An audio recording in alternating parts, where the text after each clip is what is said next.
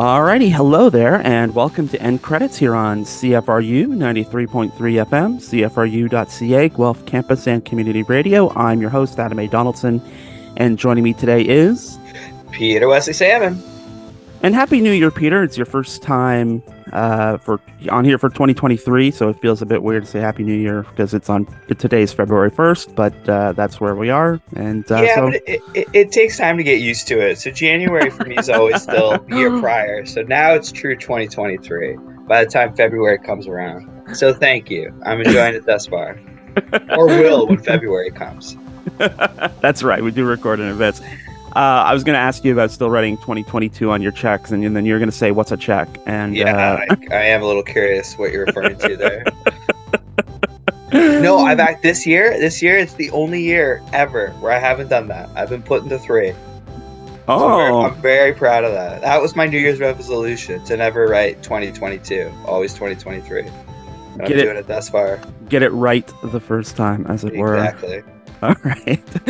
End Credits is a local movie show for local movie fans. We're here every Wednesday at 3 p.m. to talk the latest in pop culture and review the newest movies, which this week will be the new science fiction horror / internet sensation, Megan, or as Tim and I were joking off air, M3 GAN. Yeah, I didn't really get the 3 thing. It was weird. Maybe we were watching a third of a trilogy or something. Well, it will be explained in the review because I did catch why it's M3 GAN. But anyway, Megan is in a theater near you still, and you can now rent it on premium on-demand services as well. If you don't want to leave your house, Megan will provide. But that's in the back half of the show. For the first half, we're going to talk about some movie news from the last week. And there was no bigger movie news last week than the announcement of the 95th Annual Academy Award nominations. 5 years till Big 100. Mm-hmm. Wait, is it? That's wild. That's special. Yeah, it's special times. It's the 95th anniversary. Oh, 95th. I heard you 95th. Say 100th. 95th is nothing, but that's still cool. I'm excited. Well, I said the 100th is in 5 years. We're closing in on the big one. Half a decade. That's true. We're at a countdown now, which is sweet. We're at a countdown. Okay. So obviously we're going to talk about the nominations. And Peter, do you have any overall impressions about the Oscars, whether it's the nominations or expectations for the show or anything before we start going through the nominees? I was a little disappointed with some of the works that they left out. I would say dominantly, Nope. I personally really liked Nope, so I was bummed with that. I thought it was, especially because I think Us was too, and Get Out was, and Get Out deserved it. Us was okay. Nope, better than Us, in my opinion. So I just think it doesn't really make any sense that it didn't even get a small like best screenwriting or anything like that. It was just such a strong, structured film, you know. So that was, I would say, my main disappointment. How about you?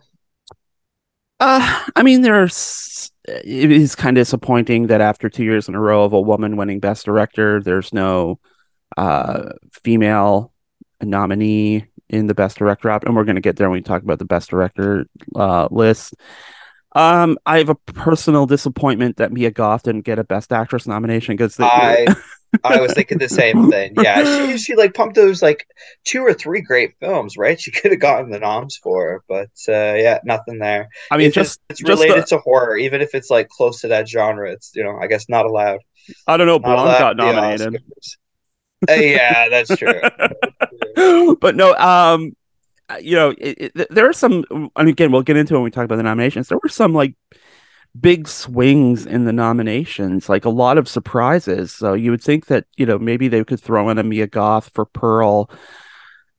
Well, there's some, really like not objectively not great films like Babylon that got, 4 or 5. And even though it was a good film, I think The Fabelmans really, they went to town on The Fabelmans. And, yeah. Spielberg's already had his days. So, again, though, The Fabelmans, a great film. I just don't know if it deserved to have the extensive amount it did. I also I do think it's kind of strange that Elvis got everything but Best Director. I mean, Mm, like I understand there was some flaws in the structure, but I don't think enough for him to not deserve that. I do think Baz Luhrmann deserves that. Even with it's just he's the director of Elvis. Like he directed the mm, Elvis part is amazing, and he was the director of that. And the visual mm-hmm, was objectively great, you know. So mm-hmm. I was a little disappointed there, but Well, I'm going to read some statistics about the nominations this year. Michelle Yeoh is the first Malaysian woman nominated in Best Actress and the first ever Asian identifying woman to be nominated as Best Actress. So chew on that. Hong Chow and Stephanie Zhu, both nominated for Best Supporting Actress. That's the first time two Asian actresses were nominated in that category in the same year. And then Ke Huy Quan's Best Supporting Actor nomination is the first time that Asian actors were featured in multiple acting categories. Angela Bassett is the first person to receive an acting nomination for playing a role in the Marvel Cinematic Universe. All Quiet on the Western Front is the 15th Best International Feature Film nominee to be nominated for Best Picture. And boy, has that come out of sort of the backfield to sort of seize all the Oscars. Tied for third with 9 Oscars with Elvis. No, with tied for second with the Banshees of Inisherin. They each got yes, 9. right, So right. that's out there. John Williams, 90 years young, the oldest competitive nominee in Oscar history. This is also his 53rd nomination, breaking his own record. Who? Sorry, John Williams. John Williams, Jeepers Creepers. Mm-hmm. That's a lot. Yeah. I'm curious if at that point it kind of doesn't feel great.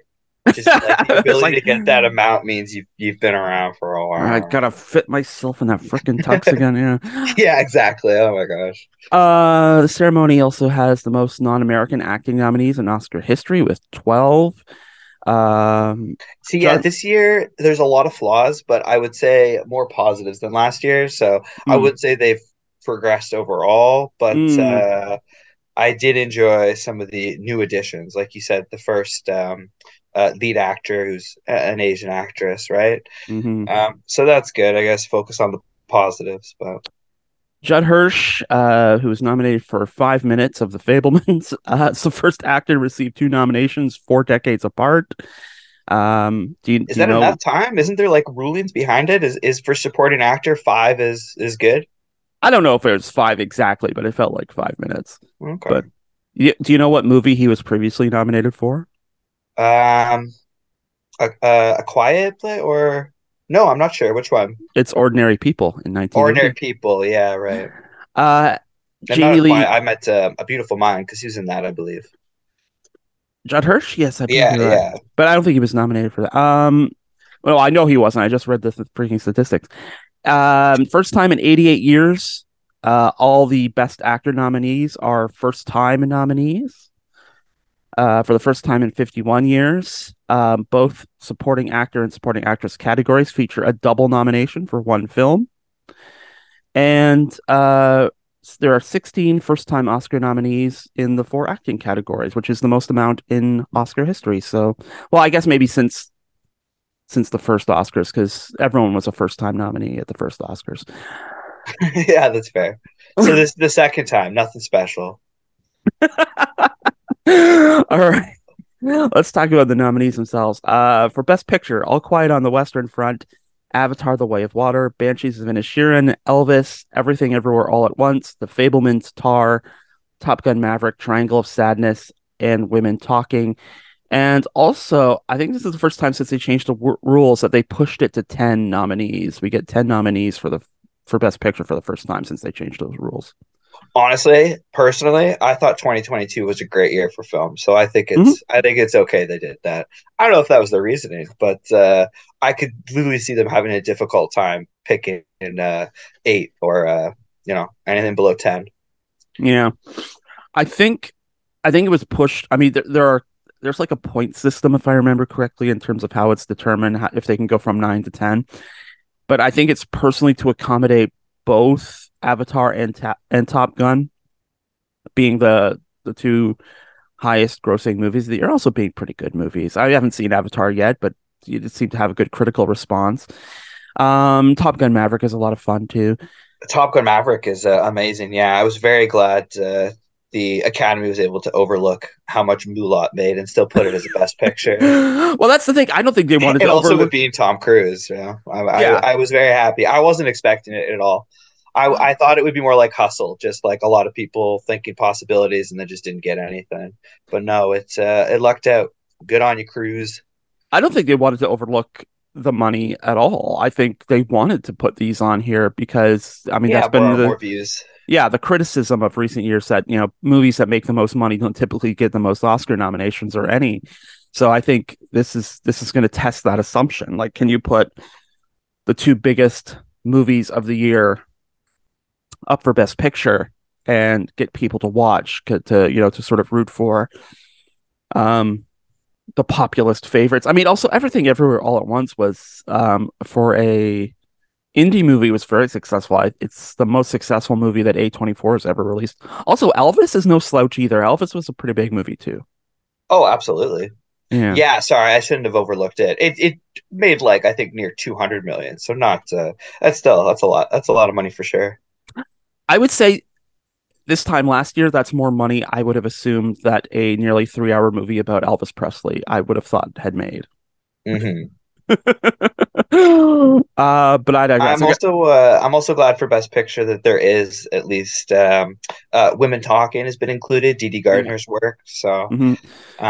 still, you know what? Am I glad about that? That's one out of 10, right? But there's been years where there's no female made films at all, right? None by a woman director. So What's interesting though is, I mean, in the dark horse chance that Women Talking wins, Frances McDormand would win her first Oscar for producing.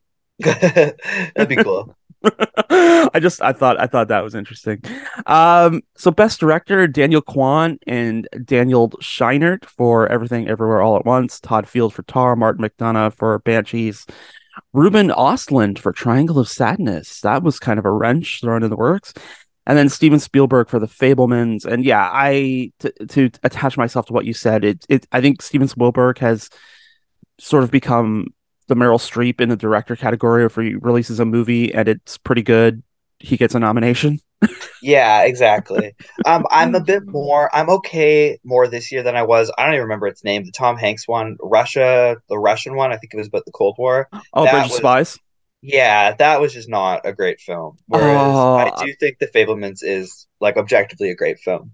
Bridge of Spies is kind of a dark horse favorite of mine. Yeah, I do okay. like it. I like the I mean I recognize that it's essentially two different movies stapled together, but um I do love the Rylance Hanks interaction in that movie.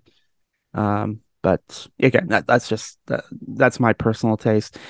Yeah, I was looking at potential substitutes, like to get a female nominee in there, and obviously Sarah Polley because she makes the cut, directing a Best Picture nominee, but doesn't get Best Hmm. Director consideration. There was also like Maria Schrader of She Said. I haven't really heard a bad word about She Said. Charlotte Wells for After Sun, and we'll get that into for the Best Actor race. But After Sun was good enough to get a Best Actor nom for the lead actor there.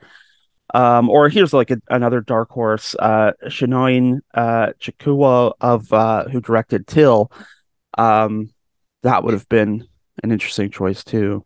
But Yes, most people. That's the one that kind of stood out to me. I thought it was strange it didn't get a single one. I believe Till's the one that Whoopi Goldberg produced, right? And I know she was quite angry. correct. Till Yeah, was a Whoopi Goldberg joint. Yeah. she was not happy about it, and I'm Yeah. on her side. Yeah, that seemed like an easy lift for the Academy, but I guess not.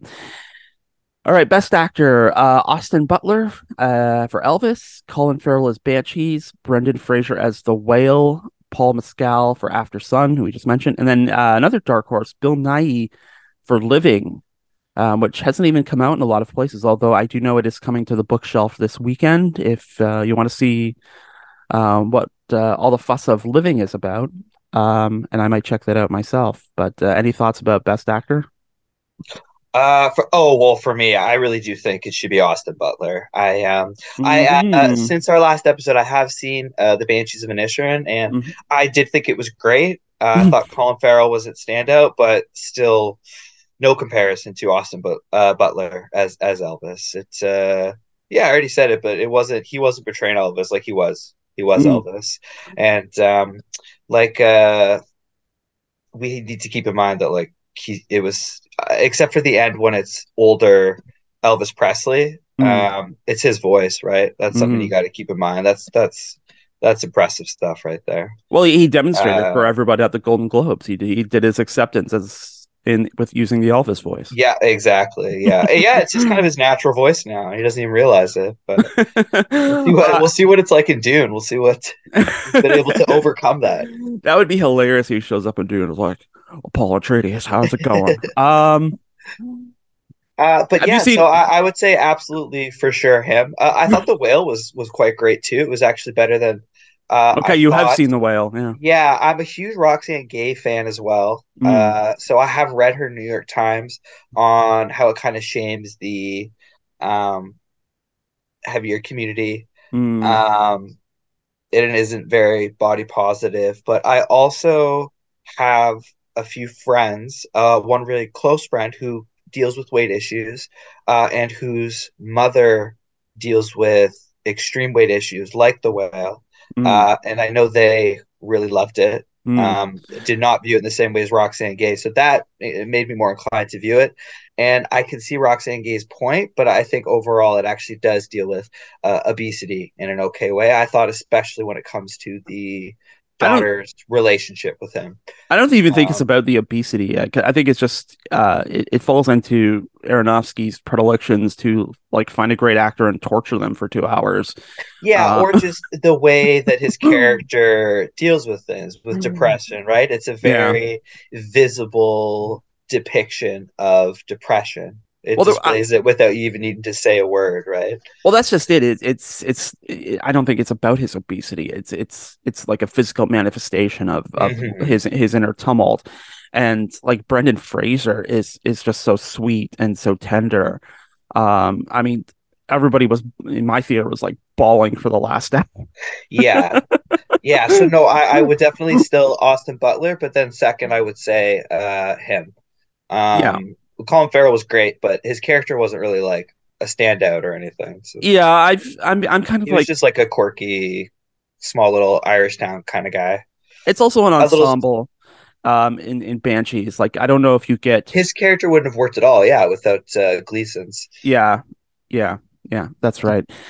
Um, for Best Actress, Kate Blanchett in Tar, Ana de Armas as Blonde, Andrea Riseborough into Leslie, Michelle Williams for The Fablemans, and Michelle Yeoh for Everything Everywhere All at Once. I think Yeoh is the front runner. Yeah, I'm very okay Blanchett, with that. yeah, Blanchett's probably not too far behind. I will say that sort of in the same week, Blonde gets whammied by the Razzies. Um, Ana de Armas rises to the surface and get like my problem with that movie was not Ana de Armas. She rises above that movie. And so I'm glad to see that the Academy was willing to like no matter whatever ambivalence they might have felt about the movie, they recognized her as the talent. Yeah, this is one of the rare cases where like I actually think it's fair it was in both the Oscars and the Razzies. Mm, That Glenn Close film, the mm. like Ron Howard one, I forget its name, that was at Oscars and the Razzies. That was dumb. It should have just been at the Razzies. Oh, But Hillbilly Elegy. yeah, Yeah. Hillbilly Elegy. That should not have been anywhere near the Oscars. But this is one of the rarities where I think it's fair it's in both. But Anna de Armas, yeah, she's. I thought she was phenomenal. Mm, As you know, it was I think my fifth favorite film of the year, and I would say like 80% of the reason because of her. mm, I would say though Kate Blanchett for Tar. Tar was yeah, it was outstanding. I found it very interesting that the it was a good film, but it was her. It was for me. It was because of her and her performance. So I mm, don't know if the Tar individual deserved best director. mm. If they got it, then I do think Baz Luhrmann should have got it as well. I I don't know. I I think guess what I need to keep in mind is that the director also would have been behind the audio of Tar, which was very, very well done. So well, yeah. I mean, the Tar as a movie is a little bit more complicated than just the great central performance of Kate Blanchett, but she makes that work because the character is so deeply complicated. Um, yeah. I would So also recommend, weirdly, because it not visually, but I would recommend seeing it in theaters just because of the audio roll. It's always best in mhm, the big screen. mhm. So if it's at the bookshelf, any of you Yeah, Guelph listeners should check it out. it still pops up, and I should point out that too that a lot of the nominees were back in theaters this week. Banshees and Fablemans were both at. I think they were at the Pergola Galaxy. I don't know if that was a weekend thing or if it's a week long thing. And then they were playing All Quiet on the Western Front at the Woodlawn Galaxy. So I mean, it is on Netflix, so it's not like it's hard to find. But they were playing in theaters, and as we sort of, us on this show realize watching The Glass Onion in theaters, they're just because something's on Netflix doesn't mean it doesn't make a great theatrical experience. Exactly.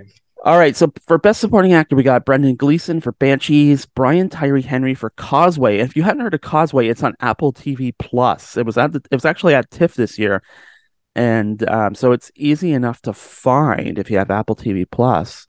I'm probably going to go back and check it out. So Judd Hirsch, as we mentioned, for The Fablemans, Barry Coogan for The Banshees of Inisherin, and Kehu Kwan for Everything Everywhere All at Once. It's, I mean, it's hard to, I think it's going to be hard to, just for the story value, the great comeback story that, it's going to be a Kehu Kwan night at the Oscars. Yes. Absolutely. And I would say deserve it. Wayman Oh, Wayne was, absolutely. Absolutely. yeah, it was outstanding. As we were discussing before, Brendan Gleeson was great, but Mhm. alongside Colin Farrell. And Judd Hirsch was outstanding, and I loved it, but not like you said. It really did just feel like only 5 minutes. My guess would be it's the minimum amount required for best supporting, so Yeah. not him either. Because he already, like you said, he won an Oscar, right? Or at Mhm. least, yeah. So he's fine. He's fine. He's won, I'm assuming, Emmys. You better have. Taxi was great. So yeah, no, for this, I actually weirdly, even though it's also the Banshees of Inisherin, I'd be okay if Barry Cogan Mhm. won. His character was very unique, very fun character, very distinct, and one of the very hard to do mixtures of like love and annoyance. Like you love him, but like you get why people don't really want to hang out with them so much. I think Um, I think he gets like the one really great scene where he asks Pod's sister if she wants to get married, and she turns him down. He's like, "No, I thought not." yeah, yeah, There goes another dream. Like yeah. that's like just the bittersweetness, and sort of, yeah, internal ruin of that, is incredible. Yeah, but But Ke Kwan all the way. His the physical and the dialogue was yeah, really great. yeah. Yeah, that can be hard to do with the martial arts. So he really did a darn good job on it. And you might be interested to know that Judd Hirsch has two Emmys for Taxi. Oh, okay, but he didn't win. No, he has two. He got six Oh, he nominations. He won won two. Oh, two. okay, so yeah, He no, won, he's won enough awards. He's fine. he won I one out am of glad. three. I really do like him though. I'm glad he got some noms again. Yeah. No, I'm glad too because he really does. That is a knockout monologue. Um, for Best Supporting Actress, we've got Angela Bassett for Black Panther: Wakanda Forever, Hong Chow for The Whale. I also would have accepted Hong Chow for The Menu, but that's another Yes. story. Kerry Condon for The Banshees of Inisherin, and then Jamie Lee Curtis and Stephanie Zhu for Everything Everywhere All at Once. Um, People have, because she won the Golden Globe, people are making this out as an Angela Bassett coronation, and I would not have a problem with that. I do, however, want to uh, make sure we give Stephanie Zhu enough respect for playing Joy in Everything Everywhere All at Once because she had to be a force of nature against Michelle Yeoh, who is also a force of nature, and that could not have been easy. Yes. I love Angela Bassett. I thought the character is very important, but I thought Black Panther Wakanda Forever was not at least not as high the caliber critically as the first.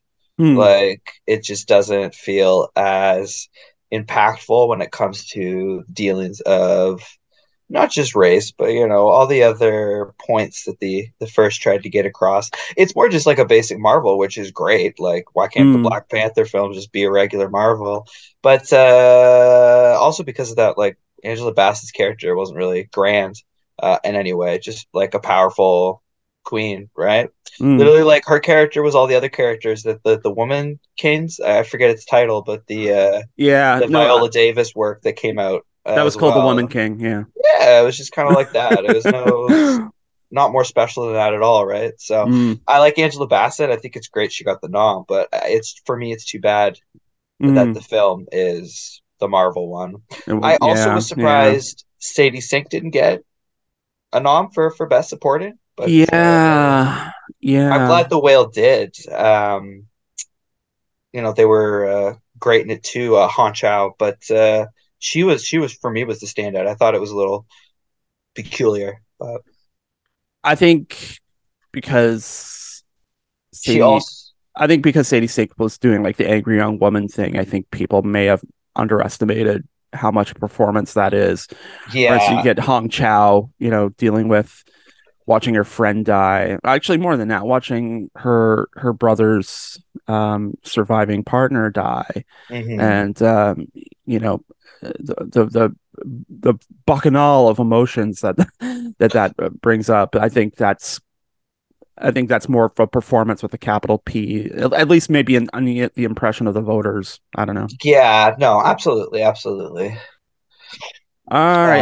Um, Before we take a break, I just wanted to throw in a couple of notes about the screenplay noms because I'm a writer. We get for original screenplay, it's Banshees, Everything Everywhere, Fablemans, Tar, and Triangle Status. And what's interesting here is Steven Spielberg first ever screenwriting nomination. So I wonder if maybe he has an outer track there. This sort of like, hey, let's give Spielberg a writing Oscar with Tony Kushner.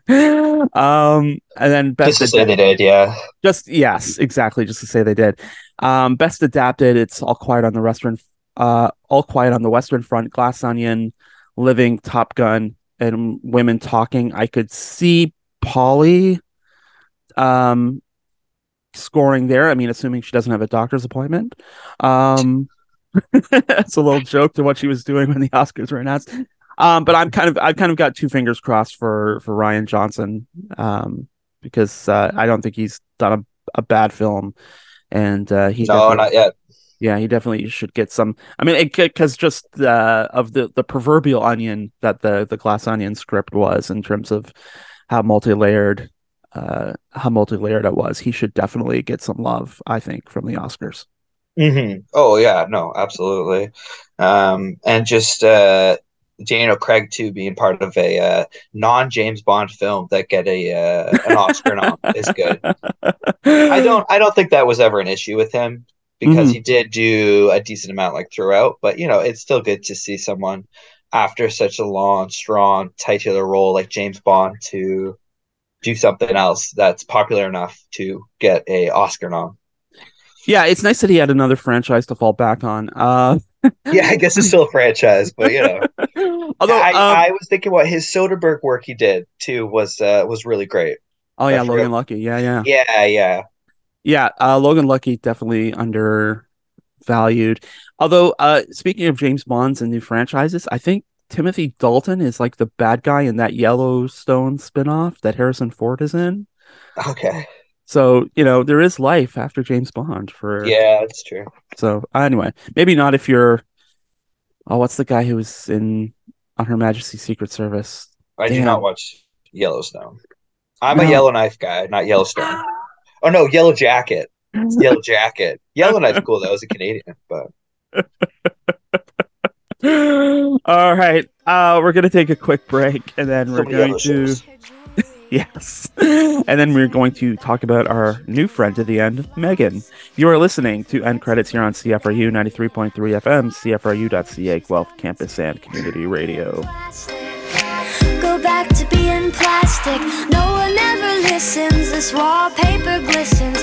One day they'll see what goes down in the kitchen. Places, places, get in your places. Throw on your dress and put on your doll faces. Everyone thinks that we're perfect. Please don't let them look through the curtains. Picture, picture, smile for the picture. Pose with your brother, won't you be a good sister? Everyone thinks that we're perfect. Please don't let them look through the curtains. DOLLHOUSE. I see things that nobody else sees. You're just a stupid rubber doll with fake hair. Ow! Let go! You need to learn some manners, Brandon. You know what happens to bad boys that don't mind their manners? They grow up to be bad men. Are you listening to me, Brandon? Megan?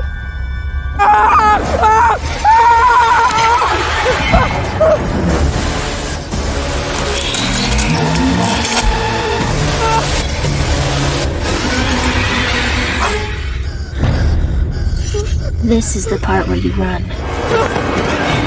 Okay, that was a clip from Megan, or M3GAN. It is the new film from Jared Johnstone, and it stars Allison Williams, Violet McGraw, Ronnie Chang, and Amy Donald and Gemma Davis as the body and voice, respectively, as Megan.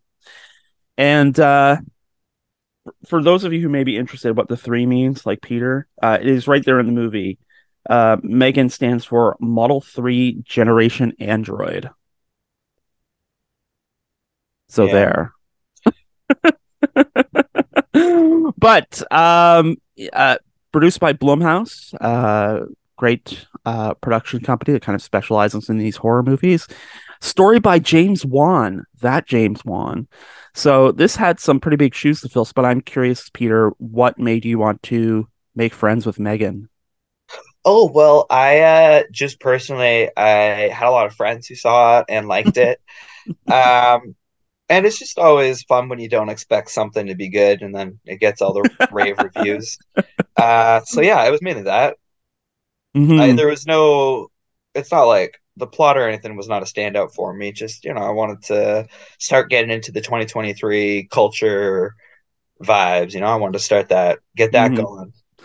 94% on Rotten Tomatoes. Yeah, that's a lot. 94%. That's a lot of percentage for it. I honestly, I'm curious if it's like kind of how they do with TV. Like, if it's a teen drama, there's different reviewers. Like, is it different reviewers for Megan? Like, I don't know. Yeah, that's what I'm curious about. I don't know. Like Riverdale shows, right? That's got like a high 90 on Rotten Tomatoes, but it's because it's different TV reviewers doing it. So I am curious for certain horrors if that's the case. I kind of hope so regarding this film, but well, I mean, the person who reviewed it for Variety was Owen Gleiberman, who has like been a film critic for years and years. He was at EW for 25 years. Yeah, that's why I really do think it's just regular critics. So I guess I'm just kind of. I mean, it could be. I mean, it could be just like sort of taking this as it is. A different mindset. Yeah, yeah, a good critic can do that. Yeah, it's not high art, but it is a lot of fun, and there is a sort of appreciation for its own absurdity. Although I think I'm not entirely sure that it works, because the whole conceit of the movie is that in 2 months they go from having the initial success of like turning Megan on and she works, and then in 2 months later they're like at a product launch. I'm not sure in reality that is the kind of timeline you want for a walking, talking android that children interact with. Yeah, do you think like it was that part was played out too quickly? You think it maybe should have been spread out over like a couple years. I don't know. That's like kind of like the one bit of like that it was like that one splinter of reality that was like nagging me in watching this. It's just like it seems a little absurd that 2 months later they're ready to sell this to kids across the world. Oh yeah, no, exactly. It was a very interesting flow over there, over to the next part of the film. And Yeah. yeah, I don't know. It was for me. Mhm. I would understand the positive critical reception more if it was anything special, Mm. but like it's the kind of plot with a anthropomorphic robot that has already been it's so existent, right? Like it turns Mhm. evil. It's honestly, it's like it might as well be iRobot. Does she turn evil though? Or is she Yeah, I just would say she turns fulfilling her evil. programming? No, I would say no, she's evil. She's evil for sure. Because No, it's because she should know that she's like manipulating the little girl, or at least not letting the little girl be herself. I think that's what's evil about her. Megan just keeps hanging out with her and is okay with the young girl having just Megan as her life focus. So but I think just for that sense, no, it's not bad just Megan. about like but it's not like Annabelle, right? Where you as soon as you let Annabelle out of the box, she starts messing with your head. Um, No, and the oh, people Megan kills kind of deserve it, I guess. Like the little dude. The we have no idea what his home life was like, though. Like we don't know anything about that. So he could have there had was reasoning for being a bit of a jerk. you're not wrong. It did amaze me how Simpsons influenced this. This was kind of and maybe I've seen too many Simpsons and watched certain episodes too many times, but the whole perpetual pet thing that is like the initial project that the Allison Williams character developed. It looked like a lot of people are comparing it to a Furby, but to me it looks like a Funzo, which was the Simpsons ripoff of the Furby. Yeah, I had more Funzo in my mind too. Yeah, and then the kid at the camp reminded me of the kid in The Simpsons who's always yelling at his mom, who's always telling his mom to shut up. Um, Oh yeah, right. The so I wonder if Megan exists without The Simpsons. I mean, maybe it does, but it's just like those two things are like very Simpsons influence. The other thing I found influencing about it was um, the 90s, like the 80s and 90s. You could watch a horror movie with kids, and kids are like put in danger, and no one in movie seems to want to comment on that fact. Like there's a whole thing in Child's Play, the first Child's Play, where Andy's like wandering around the south side of Chicago with Chucky, looking for the people who killed, the human form of Chucky.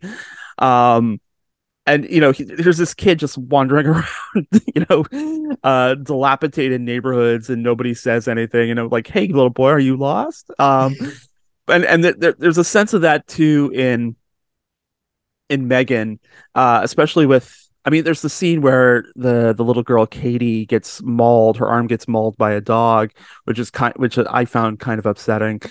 And then the whole thing with Brandon later, where Megan essentially jumps him, and then and then runs him down.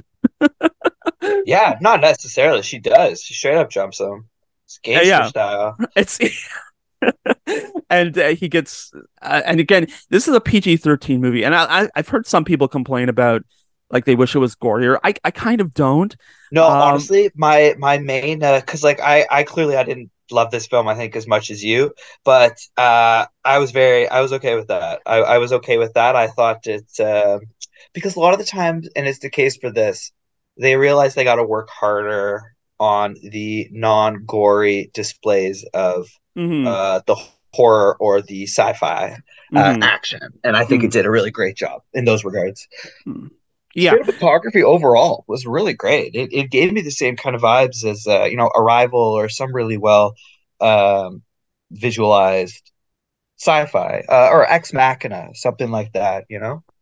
yeah. I don't know the person who did the cinematography for this, but yeah, it is well shot. Yeah. In particular, I wouldn't even say cinematography. I would say the set design. I thought the set design of the labs were very well done.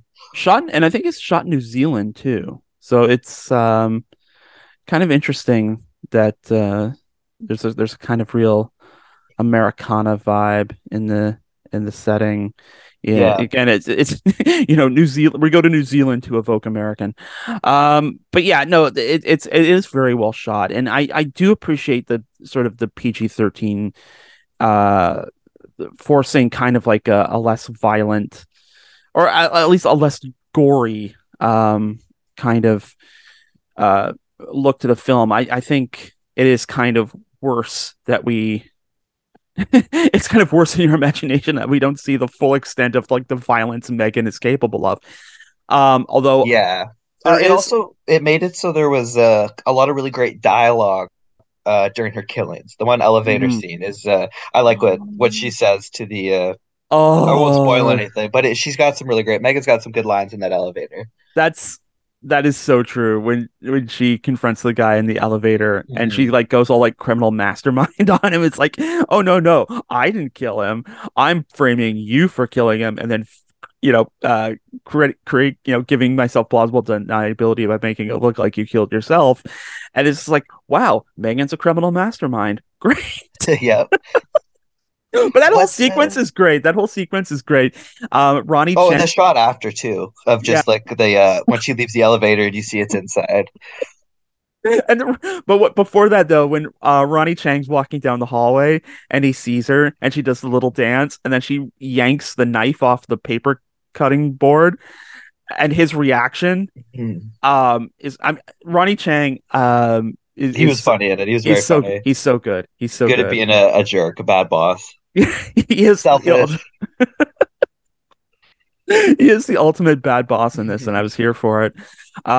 Yeah, so Ronnie was great. Yeah, there's I really appreciate the tone, and I think there was some calibration. From what I understand, there is kind of a gorier version of the film, but I think they did calibrate after the success of sort of like the viral marketing campaign. It's like, let's make this a thing where we can bring everybody, and it worked. And like sometimes you do that Oh yeah.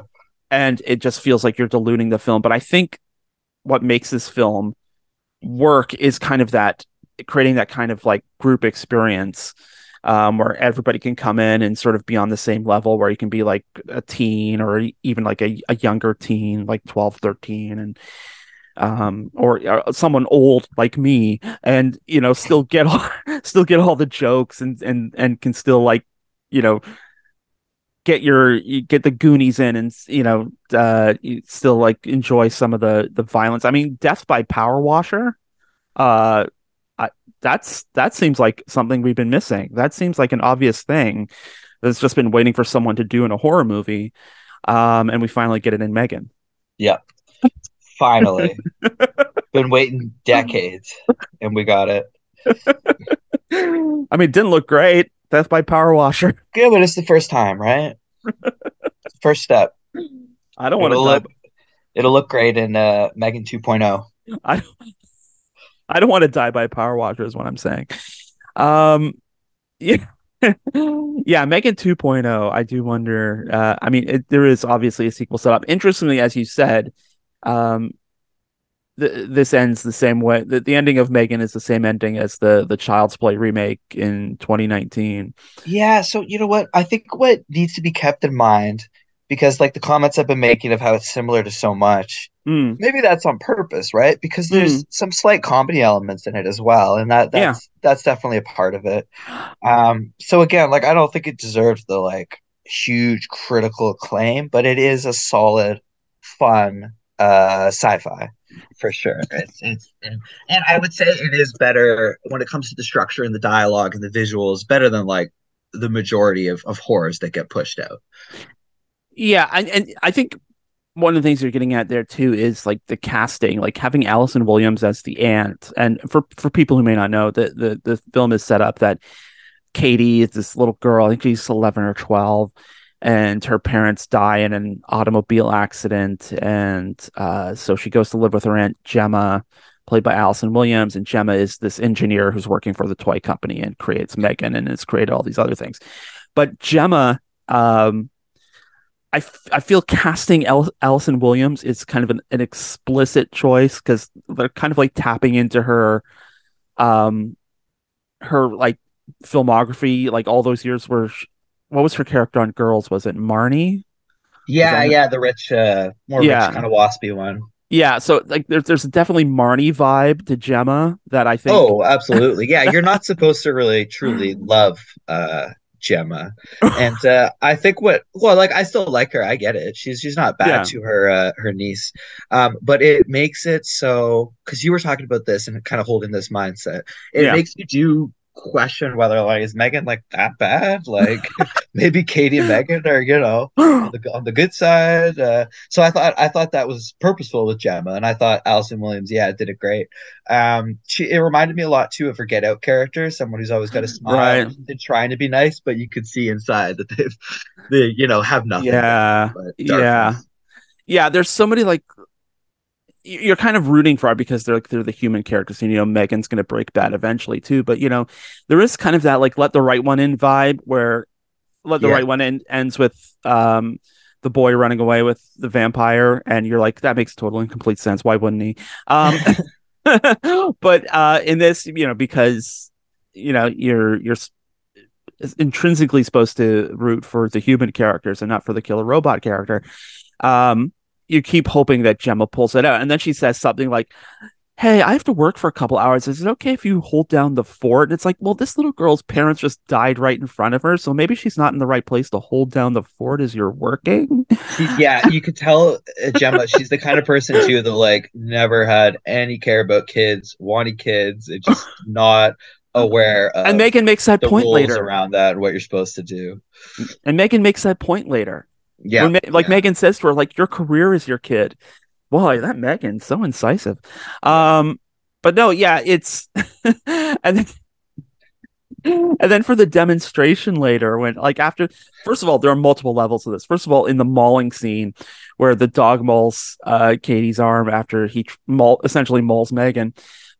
She's wearing noise canceling headphones while inside, while Katie's playing outside. It's like, I don't know, like, have you never watched like Adventures in Babysitting or anything? It's that you're looking after this child at home wearing noise canceling headphones while they're outside. I mean, have you never seen Stranger Danger? I mean, whatever.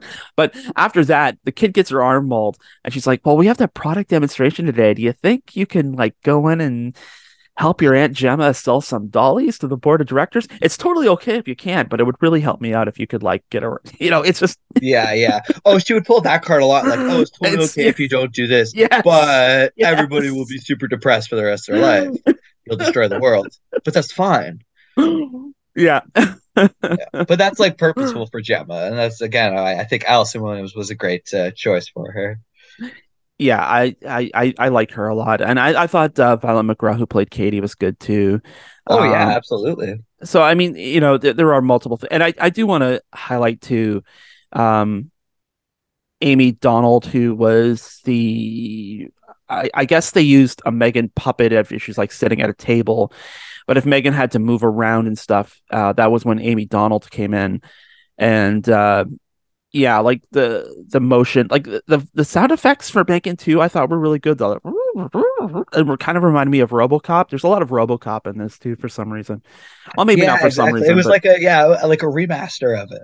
yeah. So like the way Megan moved in a way it was like kind of human but also kind of robotic. I think she should get a lot of credit for that performance. And then the Jenna Davis voice of Megan that is like reassuring but also kind of snooty and kind of kind of like holier than thou.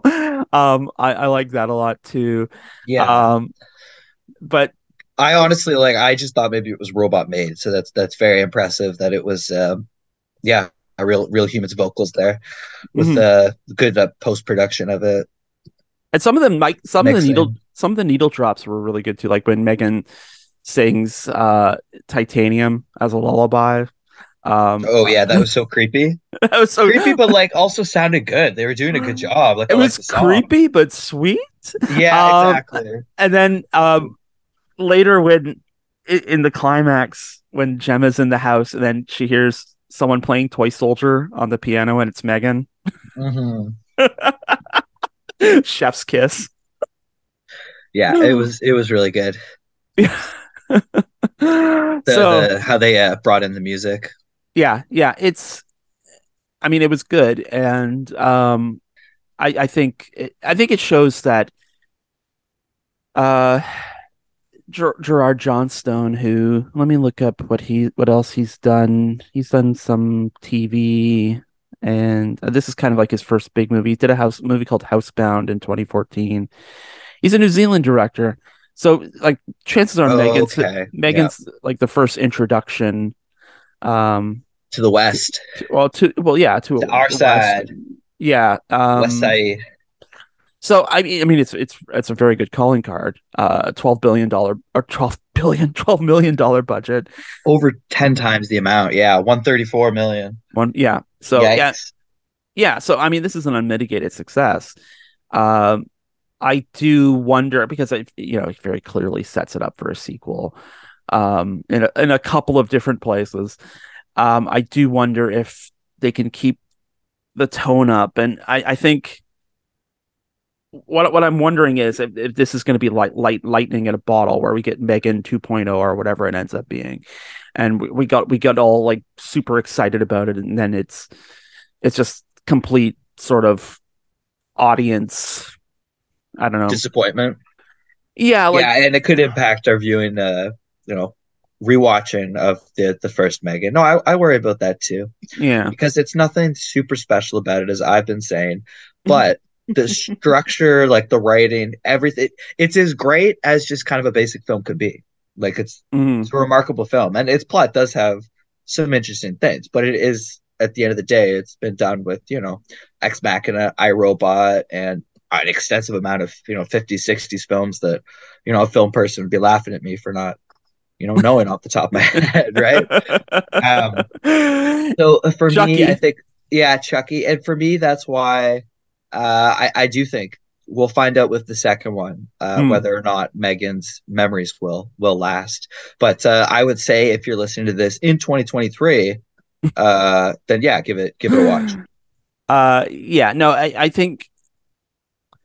I think you could probably hold on to the specialness, even if they, crap the proverbial bed with a part 2. I think great acting again. Yeah, I think it comes together, and I think one of the things we sort of learn in the movies, especially in this era of like sort of IP driving everything, is it's hard to catch that lightning in a bottle, and they caught it this time.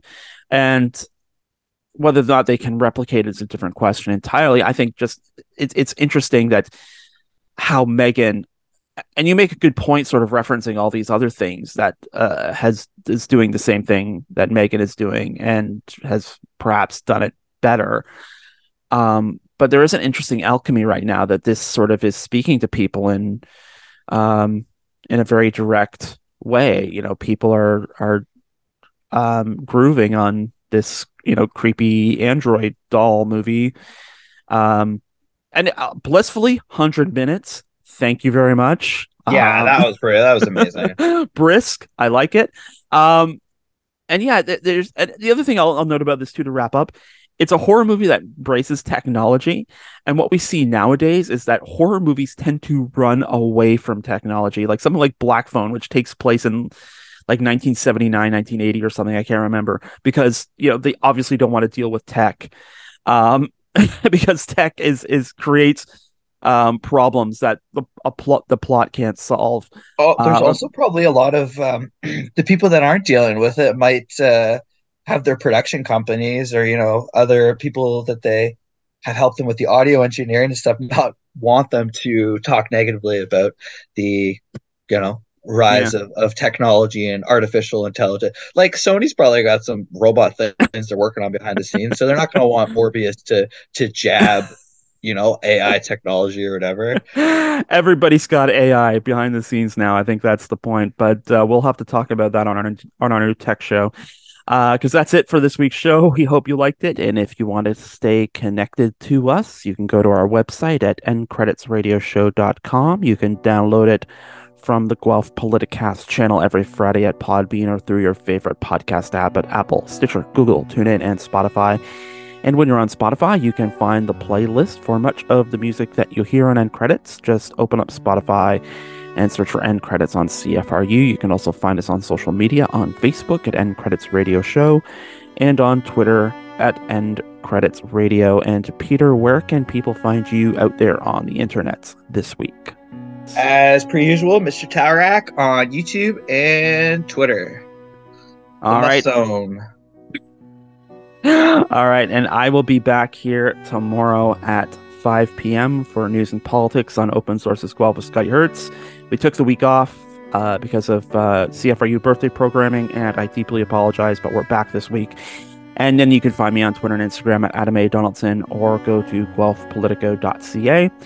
And you can stay tuned for more great programming here on CFRU 93.3 FM, CFRU.ca, Guelph Campus and Community Radio. And we shall return next Wednesday at 3 p.m. for more End Credits. And we will see you then.